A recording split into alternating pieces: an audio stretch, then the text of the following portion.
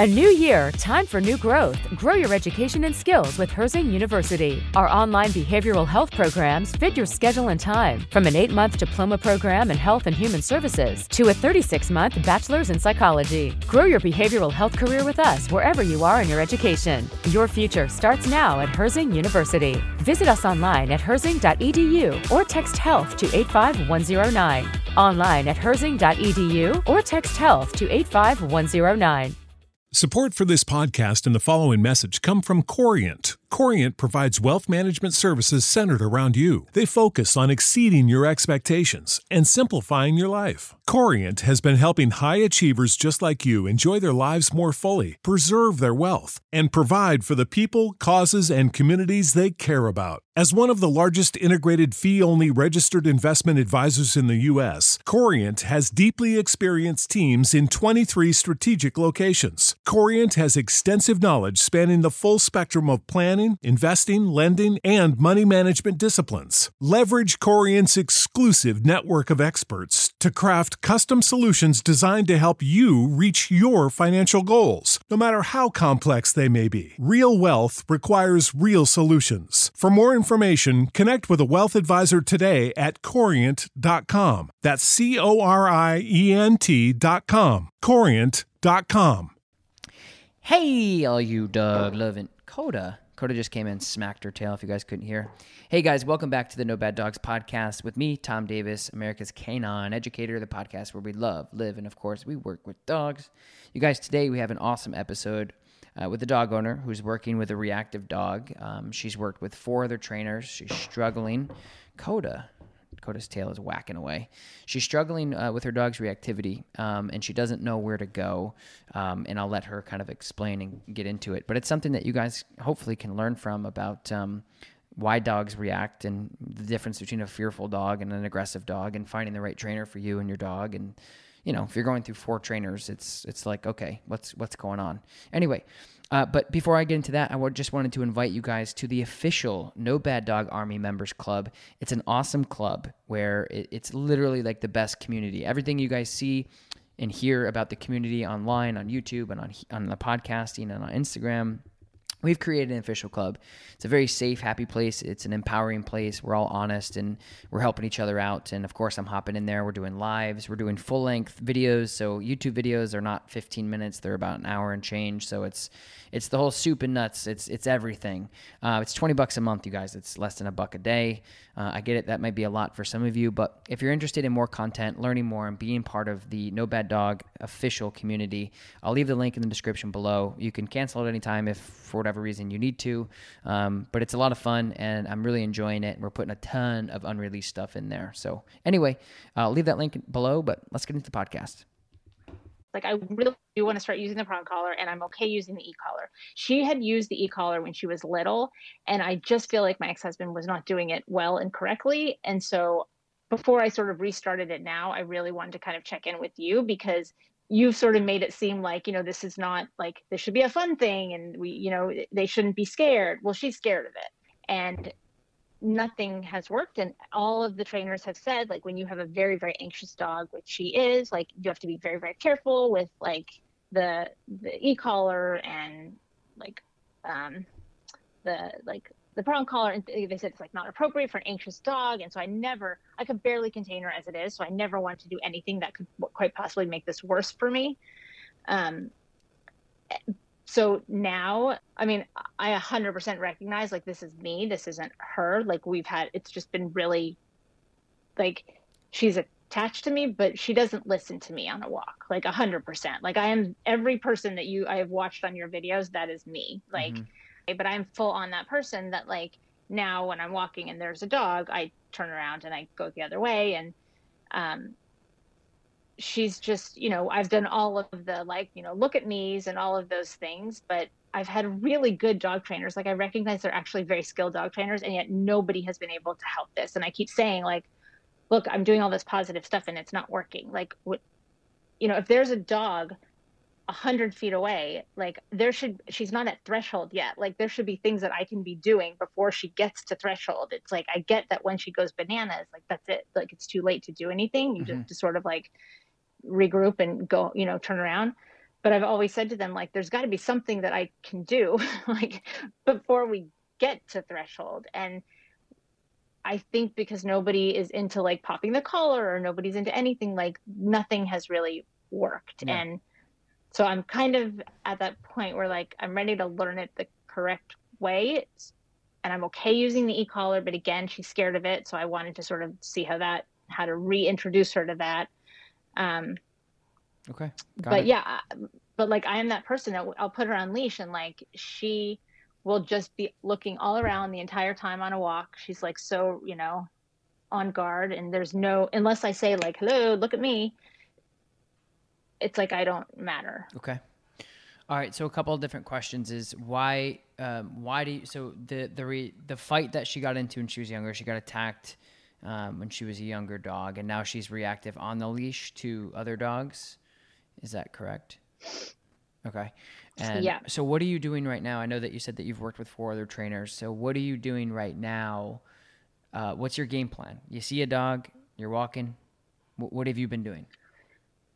I mean, it sort of depends. I mean, if it's possible to turn the other way and go the other way, then I will. If it's not, a lot of distraction, like, I mean, all the things that I'm just like a band-aid, like I just, Okay. whatever I could do to distract her.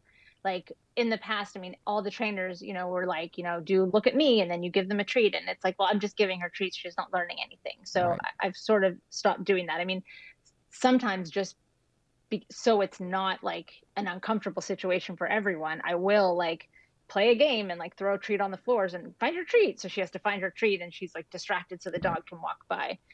But it's all band-aids. I mean, and that's the thing, every little thing that any of these trainers have said to me are band-aids. And I'm like, Yeah. I can't, No, like, I I'm not understand. living with band-aids anymore. Yeah. No, I understand. It's frustrating, but that's part of my job is just, kind of helping regroup reality, coming back to reality. And Yeah. so you have a prong collar, which is a great tool. Have you corrected the behavior before? Like, have you corrected it at all? Have you? I mean, yes. I mean, when I first started using the prong collar, if she was not,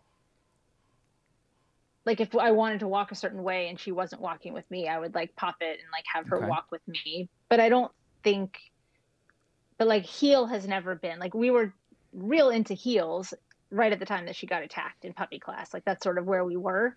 And so I don't think she really ever learned heel. I mean, I feel like on walks, the thing I do well, like I've learned to not be like looking around everywhere I go so she doesn't pick up on that. I sort of Right. like walk straight. I hold her on my left side. I tell her go sniff when she needs to go sniff. So she's not like all over the place. And like before we leave the house, like she stands with me and I say like, Yeah. go, like, let's go. So like there's some ways in which she listens, but right now, I mean, she's on the gentle leader because that's the only thing that could contain her. I mean, she's 70 pounds. I'm barely 100. So like that was the one thing that I could use to contain her when she's being all crazy. Mm-hmm. And that is not conducive to like snapping, like Right. there's no correction with that. So for now, there's really nothing. Okay. I mean, like, But you I haven't will pull her aside. Right. So you haven't used the prong collar or really anything No. to correct it. Okay.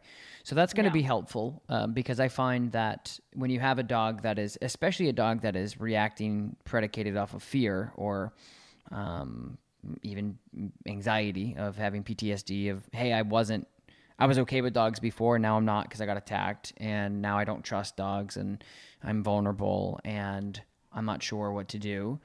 That can definitely, weigh on a dog for sure, and that's probably what you're dealing with. And it's normal to some degree of understanding of, okay, I get it. Like you're being proactive now. You're trying to go after other dogs before they get you, type thing. And so, long term, obviously, we'd like to establish some sort of confident building exercises with her to not react. But in the short term, you're going to be dealing with this reactivity based out of fear. So correcting the behavior will help because what I have found is once a dog starts to build and get, they see it. So say you're on a walk, you see another dog, your dog starts going, oh crap, oh crap, oh crap, oh crap. So the breathing will change, the shoulders will start to posture, the ears might pop up, the eyes will be obviously focused on the other dog. And so all of that starts. So yeah, we'd like to say leave it. And the dog goes, oh, leave it. Sure.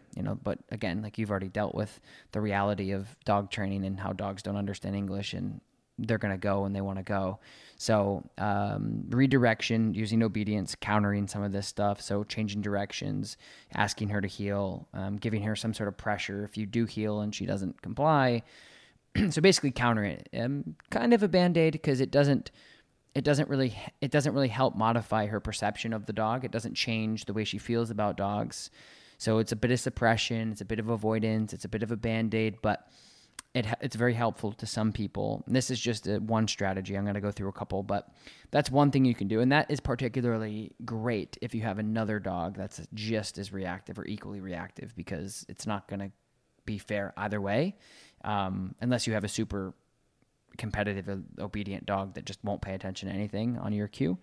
But anyway, so that's one thing you can do is just counter and go the other way. But one thing that I think a lot of dog owners miss, even dog trainers miss, is when you're doing redirections on the leash and you're what I call calibrating or tuning up, it doesn't have to be for the rest of the walk, and it doesn't have to be for 10, 15 minutes. It could be for 4 seconds. Basically, you're taking the dog's head, which is starting to build the dog, and you're deflating the balloon by going the other way. They can't build. It decreases the build. Sometimes that helps, but again, it is somewhat of. You mean if you turn the other way? Yeah. If you just turn like 180, walk the other way, and then just walk it, and then she like does this. Then yeah, she does exactly. This the entire way. That's what I was gonna say. Sometimes you get the look back, but I think your best bet is to do two things: is do a little bit of both of what you're doing. So it sounds to me, and that's the thing about using positive reinforcement, is it encourages behaviors. It doesn't take away bad behaviors. It doesn't teach them bad. We all know that. But when you're moving forward, is you want to use a little bit of balance. So you want to correct the behavior when you see it. And then once the dog makes a better decision, then of course you reward the behavior. And this ultimately, if given the opportunity to work around neutral dogs, will give you a great opportunity to make the situation neutral. You'll just neutralize the situation and start kind of building from, just like with people. You have a traumatizing experience and you're holding somebody's hand to recondition. Okay, maybe things aren't as scary as they seem, which means that one dog attacked you, yes, but it's not every dog. And let me show you how to, get over these things. And so when you're walking forward right now, you're not correcting the behavior. So the dog's behavior goes 0 to 5 out of 10. Whoop, really quick. When they see a dog, they get closer, it builds 5, 6, 7, 8, boom, and they're explosive. Red zone. You got to run away. But your job is to, once the dog goes, oh, there's a dog, you go knock it off, leave it, bang, correct the dog. So you're doing two things. Is you're correcting the dog for starting to build, because the build then leads to reaction. So of course we're using positive punishment to correct the behavior because you have to look at the compromise and the balance of, I'm going to correct the dog for building because building leads to hysteria. And hysteria leads to stress and all these bad things. And it's stressful for you. It's stressful for the other dog. It's stressful for the other owner. It's a mess. So we're going to nip it in the bud and say, hey, knock it off if you don't deflate. So it's just like the other end of the spectrum of positive reinforcement. I ask you to sit, you don't, no food. I ask you to leave it, you don't leave it, correction. I'm encouraging behaviors with positive reinforcement. I'm discouraging behaviors with positive punishment. So I'm just saying, this is okay, this isn't okay. You're moving forward. What's your dog's name? Michi. So Michi starts to build. Michi, leave it. She continues to build. She basically says, screw you, flips you off. You give her a correction. We'll talk about how and when and why in a second. But when you do that correction, it's going to be leave it, or whatever your discouraging behavior cue is. And if she doesn't and she continues to build, that's where the pressure comes on. And what it'll do is two things. Is it'll teach her that when she starts this behavior and she doesn't comply to your verbal leave it, the correction turns on. Because in the future, just like positive reinforcement, we don't want and need food to get the dog to do the behavior, because then we're not teaching them anything. It's pointless, right? Same thing with punishment. Is leave it is supposed to then deactivate the dog. Oop, don't want to get in trouble, right? And then the other thing is, which I found with reactive dogs out of fear, is when you correct the dog, it also and it's not about how much pressure and how much startledness the dog gets. It's more about snapping the dog out of it, like, because because their dogs can become very predatorial, they can become very locked in, they can become very focused. So that correction also snaps them out of things. So you go 0 to 1 to 2 to 3, correction, boom, back to 0, 1, 2, correction, boom, back down. So they never really get halfway up. Sometimes that goes really fast, 0 to 10, etc. But my experience primarily working with dog reactivity and aggression and behavior all over the world has been is if you can get in and discourage the behavior for one, and then the dog passes, you reward the hell out of it. Great job, good heel, good leave it, woohoo, this is good. Obviously, that's the end goal, because then you do that 20 times, and she's like, not so bad. I'm actually not going to get attacked by every single dog that I see. Just, that. So you're flipping the script, right? And then the other thing is just the discouragement of so there's suppression, there's natural suppression, which basically means that the dog is not reacting because they don't want to get a correction or they don't want to get punished, but that, hey, that's part of life. That's what we all do, right? We don't drink 100 beers and 100 cocktails because they're good, because we don't want to get a hangover, right? It's like we have suppression in our own life that we do to help overcome some of these things. And then, lastly, just snapping the dog out of the behavior is great too. And so let me ask you this question, because it was a very interesting thing that just happened last week, and I didn't understand it, and you, I'm sure, will. So she 100% will react if the dog across the street is like making eye contact with her. Mm-hmm. Like 100% of the time, she will react to that. If the dog is not making eye contact, doing its own thing, not paying attention, she might not react. Mm-hmm. She won't take her eyes off the dog, but she might not react. And then I always say, good girl, that's good, whatever. And I give her a treat for that, because I feel like maybe she'll make the connection between she didn't react and she gets a treat. I don't know if that's true. But she's always, even if she passes by and she doesn't react, like I said, she's constantly like looking back, mm-hmm. looking back. Mm-hmm. And then there's two things that's very interesting that I've seen her do. If there's a dog walking in front of us, like, I don't know, 40 feet, 30 feet in front of us, she's not going to react because she sees the back of that dog. As soon as that dog turns the corner and is out of sight, she goes bananas. Mm-hmm. And then she starts lunging and mm-hmm. snarling at the dog. Mm-hmm. What is that?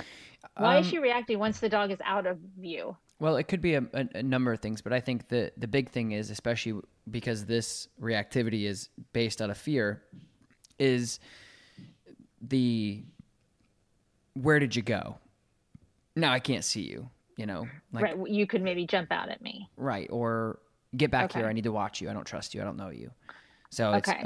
So if you take the two things and you make an equation out of it, it's the first thing is conflict. So if the dog doesn't look at me, okay, I'm okay. It's just like with people who are really nervous about any interaction with human beings, right? Mm-hmm. Where they're like, I'm just gonna go get my coffee and leave. But if somebody goes, hey, nice shirt, and you're like, oh God, right? It just turns into like this, this thing. So I think that's it. It's conflict. They don't look at her. Okay, cool. You're not a threat. Oh, whew. Good. Okay. You look at me. Oh God, can't handle it. So you go into fight or flight. And a lot of dogs who are reactive will fight, especially on leash. That's why leash reactivity is so a thing, because right. If it were up to them, they see a dog, they'd run away. They would never be reactive. Right. You wouldn't even know your dog is reactive. But because they're on a leash, they become vulnerable. They become, whatever. So they see a dog and the dog doesn't look at them. Cool. Dog looks at them. Boom. Oh crap. And they react. So it's a bluff type game. I'm going to scare you before you scare me. Okay. And so then the thing that she just did last week that I was like, what the fuck? That makes no sense. There's like a little park near my folks' house, and mm-hmm. I was walking her on leash, and there's a house right near the park, and the guy has a German Shepherd, and that German Shepherd's very trained. It's been very clear that like he's mm-hmm. off leash, he's walking by him. He's a very, very trained dog. I was walking with Michi, and I look over, and that dog is off leash, like 40 feet from her. Mm-hmm. Watching her, but like being cute and just like playing in its yard and watching her and doing its own thing and sitting, and she did not even care. Mm-hmm. And she like had her back to the dog. She's sniffing all around. She's like not even caring that there's a dog off leash. Yeah. which is not the norm for her. If a dog is off leash and starts to come towards her, I mean, she will go Right. bananas, obviously. And she's gotten into it, like with the dog, like Sure. she'll be snappy. So I was like, how is that possible that this dog who's so reactive, who will like go crazy on a walk with a dog that's like the size of a burrito, Has all of a she, sudden there's like a big German Shepherd off leash staring at her and she didn't even care. did she know that dog before? No. I Okay. mean, she probably, maybe she's seen him. Maybe Okay. she's seen him, but it's not like we've ever interacted with them. Yeah, but you got to think they're animals. So even if they live in the same neighborhood, they know each other. Like they don't have to. But we don't really live that close. I mean, they live across the street from a park that like I've gone to, and occasionally that dog Yeah. has been around. No, yeah, I Could understand. it just be that like that dog was just Michi could tell that dog Yes. was like so in control Yep. and Yeah, not it's going to bother confidence. her? It's all confidence. Okay. You got to think like dogs are so good at reading situations. Very good. Like Okay. you're in the other room and you scream, your dog comes running in. Problem? Okay, I'm Right. leaving, right? So with other dogs, like with Lakota, I have a Dutch Shepherd, very well trained, off leash, listens great. I use her as a demo dog. I've seen that. Yeah, I mean, I've so- seen that dog. That's insane. Yeah, so she is a good demo dog because she avoids all dogs. She doesn't look at them, she doesn't sniff them, she doesn't give them any eye contact, she doesn't care that they exist. And then all of a sudden, the dogs that are coming in for leash reactivity don't react, and the owners are like, "What the hell? This is crazy." It's not crazy.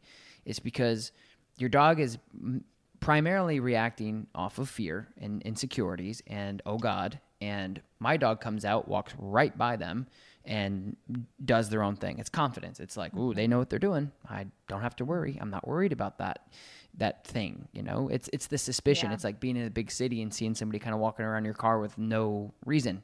What are you doing? This is weird. Okay, now I'm nervous. You see somebody walking by their car with an envelope of mail walking into the post office. You're like, okay, that makes sense. There's intent there. There's direction. This makes sense. I can connect Yeah. from A to B. So a lot of times Yeah. you'll see that if you get a really confident, it just oozes out of them, and other dogs pick up on that. And that's why if you're seeing a lot of leash on leash reactivity because Yeah. it's a vulnerability thing.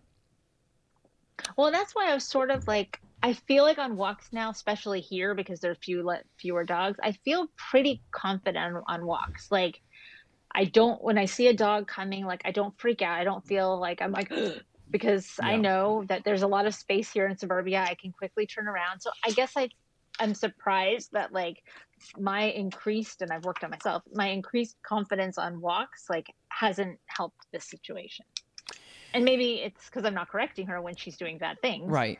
Because that's the leading role. Okay. Okay, so here's how it usually works. Somebody, and again, it sounds like you've watched some of my videos on YouTube. So if you look back at some of the most reactive dogs that I've ever worked with on film or on camera, dog comes in super reactive. First thing I do, I want to see you work with your dog. Okay, you can't handle your dog. Therefore, your dog doesn't trust you. Therefore, they don't have any direction. They don't have any guidance. And I'm not talking about the difference between what you ask your dog to do and what your dog actually does when you ask them. What your actually dog does when you ask them are two different things. So Okay. you'll see that common. A dog comes in with reactivity issues. You'll see an owner out of control. Sit, sit, sit, sit, sit, sit, heel. The dog's all over the place. Well, you got to think that there's no accountability. So if you say Michi heel or Michi leave it, and there's nothing reinforcing these things of like, what are you going to do about it? And you're like, nothing, because that's been your training style ever since. The dog will then say, oh shit, you really don't have control. And it becomes very micro too. Like think about your relationship with your dog for a second. And this may take what you can from this and leave what doesn't make sense. But Michi sit, Michi looks around, Michi looks at your hand to see if you have any treats. Michi sit, Michi's like, yeah, but there's something else going on over there. And then you finally put, pressure on her rear end. She sits. That tells me everything I need to know if you have a reactive dog. Two things is, go ahead. Okay. Well, I was going to say, and this is sort of where the e-collar part question comes in. Like, I think when she's on leash or when she's like in my vicinity, I don't let anything slide. Like if I tell her to sit and she doesn't sit, I like take one look at her and I like sort of make eye contact and I say it more sternly and then she does it. Like if we're on I feel like when she's in my vicinity, I control her fairly well. Right. It's the thing where that really plays in is like her reactivity in the house which like she'll hear something, she'll look at me, and I'm like, leave it. And then if she doesn't, then she'll just tear off to the Right. backyard, and I can't catch her. Yeah. And so I feel like there's absolutely a part of that that is describes me to a T, and I'm guilty of like this because she has learned, well, I don't have to listen because I can get away from her. But I do feel like when we're on a leash, with the exception of when she's reacting to a dog, because I haven't been able to pop the gentle leader. Right. I don't know. Yeah. But that's yeah. So expedite the process of, the rest of the session that I would have with somebody. It would be like, okay, cool. Now you can get your dog to sit on command. Your dog recalls on command. Blah blah blah. Now let's see if your dog. So you're saying that my dog will listen to me great until there's a problem, or until 100%. or until the only time I actually need my dog to listen to me, she doesn't. So that's my point 100%. is there's no accountability. There's nothing backing it. So Right. the majority of the work that I do 9 times out of 10, 95% plus is helping people counter some of the training you've done prior that doesn't make any sense to you and the dog. And now you've wasted time and money going through a process that just, you know what I mean? And I know that you know these things. I'm just saying, like, this happens to everybody all the time. In the videos, on the podcasting, all the time. It's like, hey, I did this, that sucked, didn't make any sense. I knew it, but I did it anyway. Here I am, okay? So how do we move forward? Look at the accountability, right? Michi gets into a situation where she's like, oh, crap, I have to react because there's a dog and it's scary and oh, my gosh. Michi, leave it. I'm not listening to you. I'm going to keep doing this. And then immediately you have no leverage. Right. So there's no, you're 100% right. I mean, it's definitely me. I know it. And I'm not saying I'm not trying to blame you. I'm just saying. No, I know. That's a missing piece. That's a big missing piece, right? Yeah. It's like, think about it like this. And it doesn't matter how you equate this. You equate it to children as a parent or as a niece or a nephew or an employee or a manager. You say, hey, I want you to do something. And then the staff or the kid says, nah, I got to go play with my friends, and then runs away. Like, that's your relationship, where when you actually need things to matter, it doesn't matter, which makes sense because you've done positive reinforcement training only, which is giving you an opportunity to reward behaviors, but you don't have an opportunity to enforce and punish other behaviors. So it's normal. You're just missing that piece. But it's not it's also not about the theory. It's about how you're doing it. So you can say, oh, I use a prong collar, it didn't work. I use a knee collar, it didn't work. I use this, it didn't work. It's just like, you got to find something that works for you and your dog. It's not so much, I just feel like it becomes redundant with my content of like, got to get a prong collar, got a knee collar. It's not really that. It's just those tools definitely help with most dogs, especially if your dog weighs almost more than you. It's the safest thing to do. But I'm just saying that that's a big missing piece to what you're dealing with. Go ahead. So I want you to sort of walk me through then how to like effectively use the prong collar. I mean, I've seen it in your video, but I just want to get like the order of stuff right. But I mean, what are your thoughts on the e-collar, knowing that she actually is kind of afraid of it? Well, now there's two things. Is obviously the introduction of the e-collar is huge. I mean, huge. It's like big, and then obviously whatever e-collar you're using, because that's what's going to either make it good experience or a bad experience for your dog. So we could talk about both, but I think like right now, if you were to say, I'm going to go for a walk with my dog, the safer tool and the most effective tool would probably be the prong collar, because it's a little bit more straightforward. It's you and her. It's not like, where's this coming from? It's very clear. It's very physical. It's very one-on-one. So we'll talk about the e-collar in a minute, but I think the prong collars, you want to make sure that the prong collars fit nicely too. So nice and snug right behind the ears. And when you go out, you're going to be doing your heel and break. So your sniff or whatever would be your break, whatever you do for that, which is great. And you're making sure that you hold accountability out of context of another dog. So oftentimes people get into this thing of like, okay, I'm going to go test my training out when I see another dog, because that's what we're working on. But the lack thereof conditioning and the lack thereof, heel is heel regardless if there's a dog, because you can actually get away with using heel with a really reactive dog if you work on heel out of context. Heel means heel. Hey, I don't care if there's a dog or an elephant in the room. You got to go with me, and you know it. And it's fair for me to correct you because you've practiced this for 6 months, 3 months, 3 days, whatever. So when you're out doing your heel and break concepts out of context, so don't wait for there to be a dog to care. because then Right. that I mean, I won't. wanted to practice like in the backyard, like Correct. first, if that's Yeah, okay. do it in your bedroom. It doesn't matter, but just Okay. make sure that you're reinforcing things. You know, that's going to be I know that you've put it on before, but that's going to be huge for her because an insecure, less confident dog, you have to be careful about how you do anything, how you parent, how you watch football, how you cook, how you do anything. They're going to be a little bit more sensitive. So of course, you got to be cautious and mindful moving forward about what type of punishment you use as well. Of course. But with that being said, it also can create a ton of confidence for a dog because they go, I'm nervous of everything. I feel like I'm spiraling out of control because nobody's here to guide me. I'm going to react out the window. I'm going to react on the other dog. I'm going to, bah, rah, rah, rah, bah, rah, rah, bah, rah, rah. Who are you? Who are you? Get away from me. Blah, blah, blah. And then you come in and go, bang, knock it off. They go, whoa, what the? And then all of a sudden they stop. And then they kind of wind up again, bang, leave it.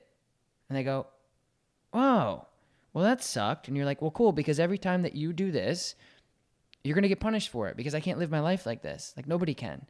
And then all of a sudden you the minute you start to move forward as the other dog is present and your dog doesn't react, yes, good, leave it. Yes, good. And then all your positive reinforcement comes flowing in. The dog knows that well. You know how to do that well. And then you teach them, hey, it's very classic operant conditioning. The moment that you do something that's wildly inappropriate, that causes everybody stress to a point of, FaceTiming me across the country or wherever the heck you are, you really need to make it clear that that behavior is inappropriate when it starts. And then the timing is big. The moment they take a deep breath and go, oh, not so bad. Boom, you pay them. And the more you do that, and the more often you do that, especially for her, because she doesn't want to react, as you know, she doesn't like doing this. It's not something she finds fun or pleasant. She works herself up. But that's the beauty of correcting a dog. So if it's created off of insecurity and fear, the prong collar will immediately help you get over some of these things and create a more confident dog because they don't spiral out of control like they normally do. I got to lose my mind. No, you don't. Don't lose your mind. Stop. Snap out of it. Stop doing that. What are you doing? And then they go, oh, it's not so bad. So verbal and then reinforced with accountability, which in your case would be, it would be enforced with a correction. Slip collar, slip leash, prong collar, martingale collar, plastic pinch collar. It doesn't matter what you're using. I would recommend a prong collar considering how big powerful your dog is. And you're really just nipping in the bud immediately. Hey, knock it off. And go ahead. So like, well, I would say, okay, so we're walking. She sees a dog. She immediately like perks up. Her little ears go up, but she's not doing anything yet. She's just looking, and then she'll start with the weird breathing and so I know it's starting. Is that the moment, like when I start hearing the weird breathing, to be like, to say leave it and then do the correction? Yeah, it's interesting because it's a very great question, and a lot of that has to do with handling. And that's something that's really hard for me to reach through the phone and help you with. I have to show you and I have to read it. Because recently we filmed some sessions with some dogs that I'm teaching people how to read behavior and read between the lines here a little bit. We actually want to, so dog owner was walking with her dog that was reactive. Her dog, which is a Doberman, looked over at another dog just to, hey, who are you? And then bang, she nailed the dog. And I'm like, hey, what are you doing? Don't do that. Yeah, don't do that. She's like, well, I was taught, because again, this is putting the pieces together is my job. It's just literally what I do. And she's like, well, my last trainer told me every time my dog even looks at another dog, you nail him. And I'm like, no. I was like, but my point to you is you got to be careful because what's your objective? To actually do what your dog just did was to look at another dog just because they're animals and then they move on. You're like, woohoo, you did it. Good job. You don't have to react. And more importantly, deep down inside for Michi, the dog didn't attack her. So you've just learned that, oh, now we're starting to build confidence. It wasn't as bad as I thought. Cool. So my answer to you is you have to play that line a little bit. So if you're if you start to get, you'll have to read it. If the heavy breathing always leads to reaction, then you're going to correct it. Always. Then yeah, you're going to correct it right at the heavy breathing. But if she never starts to react. She never starts to breathe like that unless it's going to go to like the nth degree. She'll never like calm down when she starts breathing. So yeah. Like I can tell. I mean, I've like sadly spent literally 4 years of my life like dealing with this dog, and I mean, I can tell when she is calm and she can just look, and I can tell when she's like getting riled up. Yeah. So like as soon as I can tell that she's getting riled, that would be appropriate to say leave it and then do the little correction. Yeah, follow up with a correction if she doesn't de-escalate. So don't do it no matter what. You're only doing it if she doesn't leave it, if she doesn't de-escalate. So if she doesn't, but there can't be that many seconds between, right? Like if I say leave it and she's not like at threshold yet, but she's still kind of doing the breathing. Yeah, you'll tell. I mean, here's the thing is when you're dealing with correction. So there's like this whole thing of there's some people out there that completely disconnect themselves with training any animal with stress. And if you're doing behavior modification, it's inevitable. Like no matter what you do. If you're changing the way that the dog's perception is on anything, hamsters, food, dogs, deer, anything, it's going to be stressful because they're like, yeah, but I thought, no, not going to happen. So a lot of that is it's a conditioning type stuff. So positive reinforcement, right? You say, sit, yes, good sit, bang. So when you say yes and then pay the dog immediately after, right? And the dog is getting paid. When you say yes, dopamine goes flying off. They're like, I'm about to get paid, right? Christmas Eve is just as exciting as Christmas, right? It's like the anticipation. It's exciting. It's been proven to us too, right? So my point is if you do that on the opposite end of the spectrum of leave it and then correction, when you say leave it, there's going to be, it's the oh shit button where they're like, ooh, and a little bit of stress comes in, right? You're speeding, and you see the cop right at the turnaround, right? And you're like, oh God, don't pull me over, right? It's stress is part of how we adapt and how we learn and how we keep ourselves safe. So anyway, so with that being said, there's going to be, a couple seconds where you're going to say leave it. And then if she doesn't disengage the way that she needs to be successful in that situation, you're enforcing immediately, bang. And you're just saying leave it, and then you're just popping the collar. And that will, but there's other things, but there's that. Yeah. And then what if she doesn't, she'll continue. Because I remember this from the first time I used the prom collar. I'd say leave it, I'd pop it, and she'd just go right back. And then I'd say leave it and pop it. And then like we're literally like doing that same thing for 40 feet. I could be like, leave it, pop it, leave it, pop. Yeah.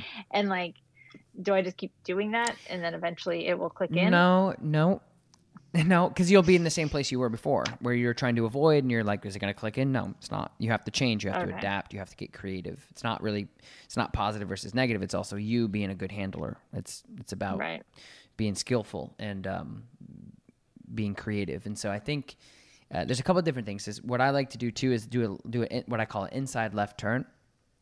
So if you're walking, she's on your left. You'll literally do like a 90. You'll just come and you'll just go boop like that, and you'll take your left leg into her. Yeah, you'll take. So say you're going straight, you're taking a hard left. Boom, directional change left. And so, that will be the direction the dog is going to be in. Nope, it's not. Say, well, where? So give me like if I'm walking, you know what I'm saying? Okay, Yeah, so if I'm walking on a sidewalk and then there's a dog coming towards us on the other side of the street, that's when she goes bananas. So if I do the leave it, it does work, and then I do a left turn. Now they're parallel to each other. If she's on your left side and the other dog is on the other side of the street, you're gonna come out and you're gonna take your left leg and you're gonna go this way. So the dog's walking this way, and now you're walking that way. So the dog's walking this way. Now you're walking that way. So look, you're walking out like this. She's here. You're gonna go boop and walk this way, and the other dog's here. If it's in a perfect world of like just walking on the sidewalk. Oh yeah, that's not gonna. If I were to ever do that, I'd be like walking on someone's lawn. I'd have to you know what I'm saying? Like, I mean, if we're both on a sidewalk, going and out, like, that their dog is going this way. So yeah, so we're the other coming this way. Yeah, I understand. And again, everything's going to change because there's different environments. Like if you're at a park, that would work perfect. If you're on a sidewalk, that wouldn't work. So you're going to have a lot of different things that are going to change depending on your environment, which is normal. It's reality. So the other thing that you can do is do that directional change where you go 180 and you flip around and you go the other way. And you do a little bit of both. You do a combination of a correction and avoidance and directional change and counter conditioning with obedience. And you're trying to just tune it up to a point where it makes sense. So there's that. But the other thing is like I said, is so many times dog owners will say, yeah, I corrected with the prong and it didn't work, but they're not doing it right. So there's that too. You got to make sure that you're popping the collar. If your dog is at the end of the leash and then you're popping or you're pulling back, it's not going to work. And that's what I see a lot of dog owners. I had a prong in here at some point, but you want to make sure that when you're popping that collar, you're popping that prong, it's actually popping. That's huge. So if your dog is pulling at the end of the leash already, and then you're kind of just pulling up or you're pulling back and you're not snapping, it's not going to work. The prong collar doesn't work. They don't care about that. So that's the big piece to it, is that pop is big. But the other thing is the remote. What remote collar do you have? I knew you were gonna ask that. I feel like it's like.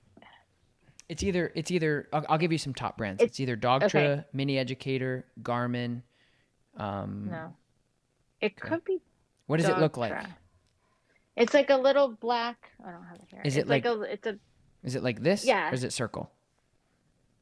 No, it's like a little black, like rectangular thing. Okay. No, I mean like the part that you hold.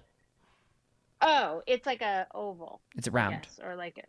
It's round? Yeah. No, it's not round. It's like an oval. It's like an oval.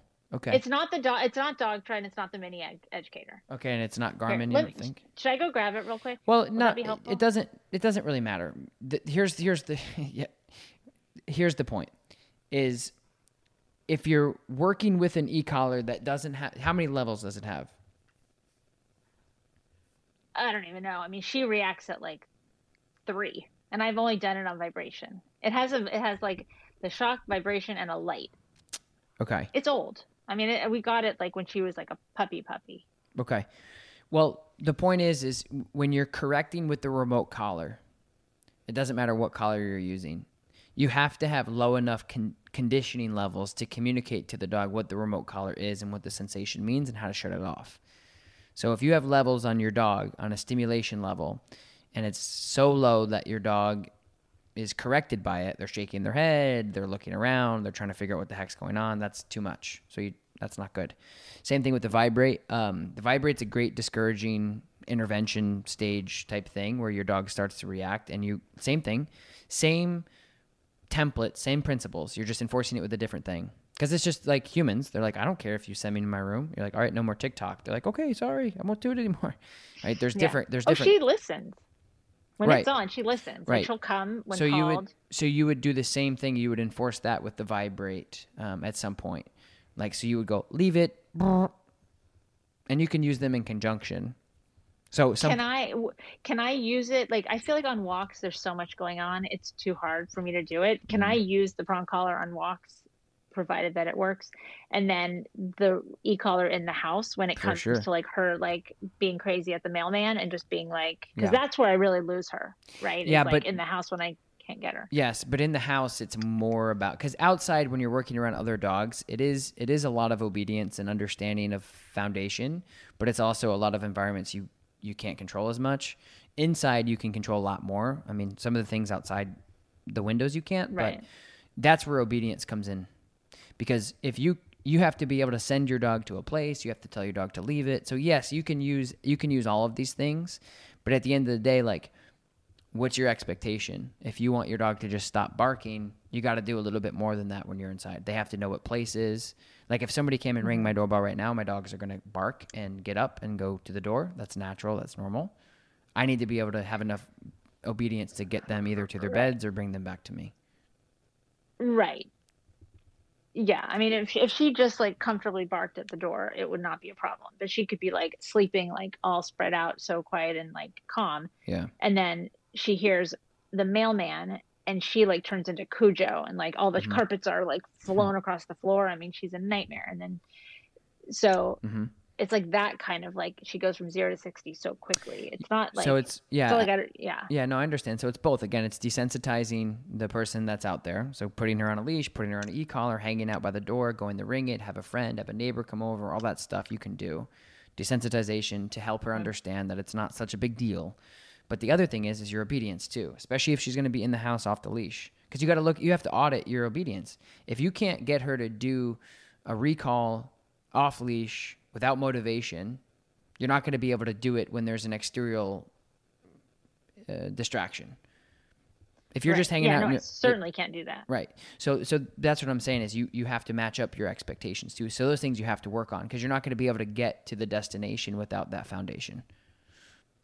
Right. I mean, I can't even, like, she's just never off leash anymore. No, I mean in the house. Sad, but in the house. Oh yeah, in the house. Yeah. Yes. I'm just talking about in the house. Yeah. So like things like that. Okay. Sending her to the place. Like if you can't send her to her place without a treat in your hand, just randomly or whatever. Yeah. That you can't. Then you're not going to be able to do it with intense environmental distraction. So my point is make sure your obedience matches your expectation. Like if you can't think about the layers that it takes. If you can't do the very basic of the things that you want her to do, no way in hell you're going to be able to do it at a huge distraction point. So where should I be starting? I mean, obviously I'm going to start her on the prong and just practice like walking, heeling, and like her following me, and like I've seen you do in your videos. I mean, is that enough to just sort of be focusing on right now to sort of Well, yeah, I think that's your biggest. and, I think like, that's your biggest problem. I think that's her biggest problem too. Is it's not so much about the reaction; it's why she's reacting. Like she has a confidence issue where she goes out and she sees a dog and she's like, "We are under attack. I must react." And so, think about you want to change that. No, you don't. You're good. You don't have to react. It's fine. I got you. We're good. Shut it down. Calm down. Good job. Let's keep moving. And you do that over and over again. She's just not going to react. And that's really the ultimate goal always. But there's a lot of clutter in the beginning that you have to get through. And some of it is, it's sloppy. It's like, okay, what do we, and I think, so where do you start? You start with going outside. First of all, like watching my prong collar videos that I have on YouTube, because it goes over the proper correction, the proper fitting, the proper sizing, making sure you're doing all of that. That's the first thing. Second thing is making sure that you're using it properly. And then also just making sure that you have countering obedience. So you go out and you do a directional change without a dog, and she goes that way and you go that way. That's where you start. You don't. And yeah. How often do you have to be saying heel?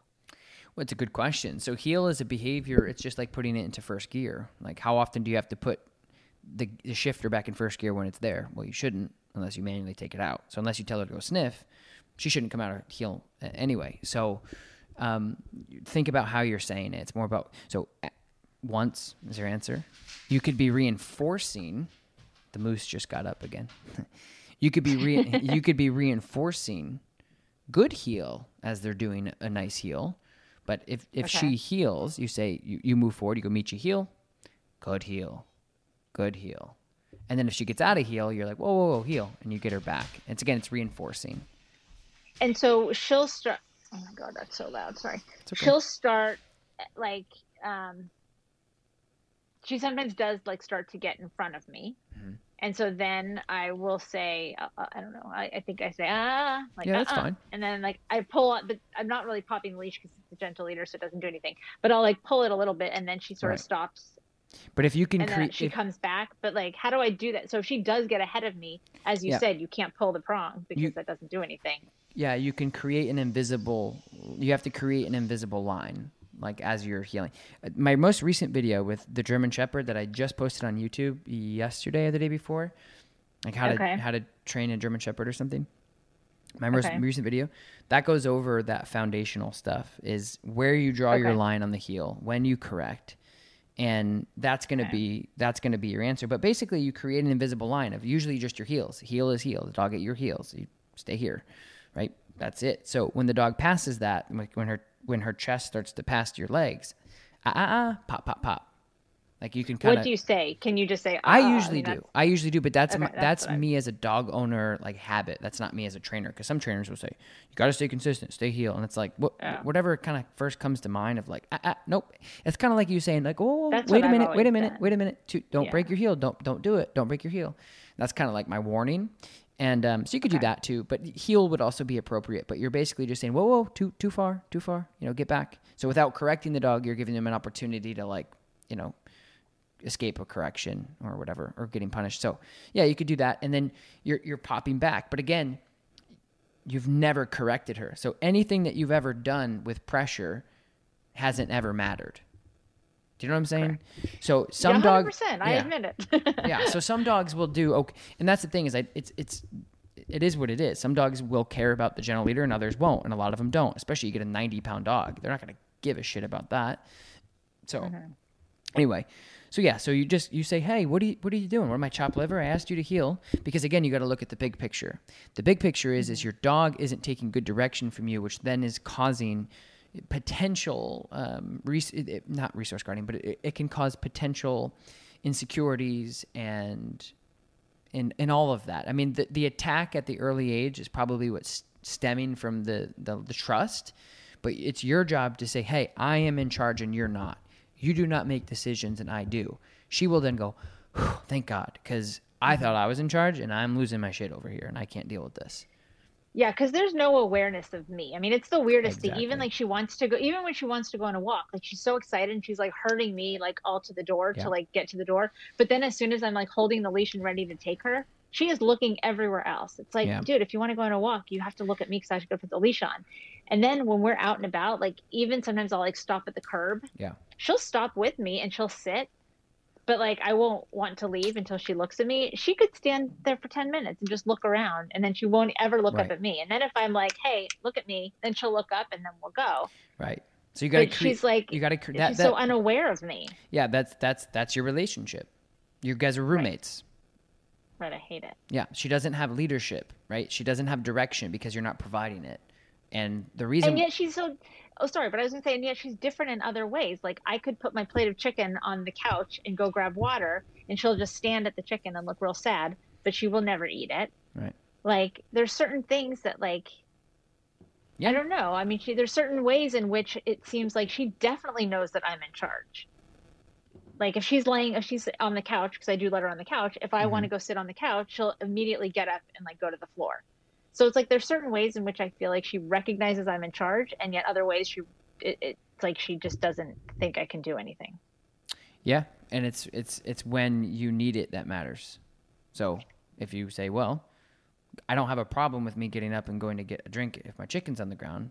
I have a problem with when I'm out and there's dogs. That's where you need that. Hey, you got to pay attention. This isn't like an option. You can't, because that's the thing is she's taking control of the ship there, and you just got to teach her. And again, at the end of the day, your long-term goal, sustainably, would be able to modify her perception of how she perceives other dogs. So it's not just to suppress it all the time and say, hey, if you react, you're going to get corrected. I want you to fear that.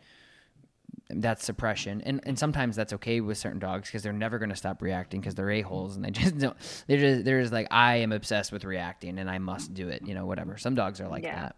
But with her, I think it's more about, oh God, what do we do? I'm not sure. Boom, loose cannon. And then she doesn't have anything to bring her back down. She has nothing to ground her to snap her out of it. Because basically the gentle leader will just pull her back and pull her back and pull her back. And again, if it works, it works. But a lot of times it doesn't. It's just not enough to meet them when they get explosive like that. Yeah. Okay. So practice my heels and my popping of the collar. Yeah. And watch those videos and just keep working at it. I think you have a great potential. I think you've spent enough time and you're dedicated like most dog owners, but you're just not using the right things. And that's what I tell everybody. If you're working for months and years, I mean, the videos that you see online, like those are 1-hour sessions usually. We're not fully trained, but it's like aha moments happen every single session. If you're working for months and months and months, it's like, okay, you gotta switch it up for sure. Yeah. Oh, for sure. I mean, one of the dogs you worked with, Henry, I don't know if you remember Henry, but I don't know how long ago it was, but I very much related to that. It was like a 4-video it was probably one session, but it was like a 4-video thing. And it was like a girl, I think she lived in Philadelphia, and her trainer before was like, go walk at midnight. Right. I'm like, that is, I right. totally related to that video because Yeah. I felt like that's it. Like Meech is very sweet, but no one would ever know that because she's such a maniac. Right. And so yeah. I responded very well to like, understanding Well, that if she paid more attention to me, like things could be better. Look at that German Shepherd video I just put out is exactly that. Okay. He wasn't really like super reactive, but he was very disengaged with his owner, and she couldn't walk him, and she couldn't. So he was causing problems because he wasn't exercised, and he wasn't exercised because she couldn't walk him. It was like this vicious cycle. So I would watch that. That would be really helpful. That's fresh and that's new for you. And I would work on this stuff, and in the future, you can always reschedule these, or not reschedule these, but schedule these again. And you can send me some videos before too. Like if you want me to look at the things that you're doing to make sure you're doing it right, because I get it. Like I travel all over the world and work with people, and there's just people that don't have resources. Like you just don't have anybody around you that can deal with it. And so it'd be good to do that. Yeah. It's just been insane that I've had like good trainers that I think are really good and they know their stuff, and yet when it came to like the simple questions of like, what do I do when she's starting to react to a dog before it gets bad? What do I do? And like they don't have the answers. I'm like, how do you not have the answers? I don't understand. Yeah. And sometimes it's just their comfort. I just talked to a guy that he worked with, a dog trainer that told him straight up, like, I'm not really that confident working with aggressive dogs. I'll try it. And he ended up just choking the dog out every time. Didn't help anything. Yeah. No, it's a thing. It's a thing. Yeah. The more people I work with, the more I'm realizing this. Yeah. Well, I'm happy to find you. I mean, I really liked, I've watched a ton of your videos, and it definitely seems like you have a good sense of how to sort of, handle these sweet dogs that don't appear sweet because they appear like maniacs, but they're not. And so I appreciate your help. Sure. And I'm going to practice this stuff, and maybe I'll schedule another one with you. Yeah, do that. Good luck. You got to go because you got your thing. Thank you. Signing. I have to sign. Yes, sign my escrow papers. Congrats. Have fun. I'll see you. Thank you. All right, bye. Oh, wait. Prescription products require completion of an online medication consultation with an independent healthcare provider through the LifeMD platform and are only available if prescribed. Subscription required. Individual results may vary. Additional restrictions apply at lifemd.com. Read all warnings before using GLP-1s. Side effects may include a risk of thyroid C-cell tumors. Do not use GLP-1s if you or your family have a history of thyroid cancer. If you've struggled for years to lose weight and have given up hope, did you know you can now access GLP-1 prescription medications through LifeMD? LifeMD is now offering eligible patients online access to GLP-1s, the breakthrough prescription medication that can help you lose body fat and weight. Listen to what people are saying. You just take your shot. It doesn't feel like you're on a diet. What I wasn't expecting it to do was to shut off the food noise. This was life-altering, and if I can do it, I feel like anybody can do it. And here's the best part. Your insurance may cover 100% of the cost of your medication. So go to trylifemd.com to have your eligibility checked right now. Get started today at trylifemd.com. That's TRYLIFEMD.com.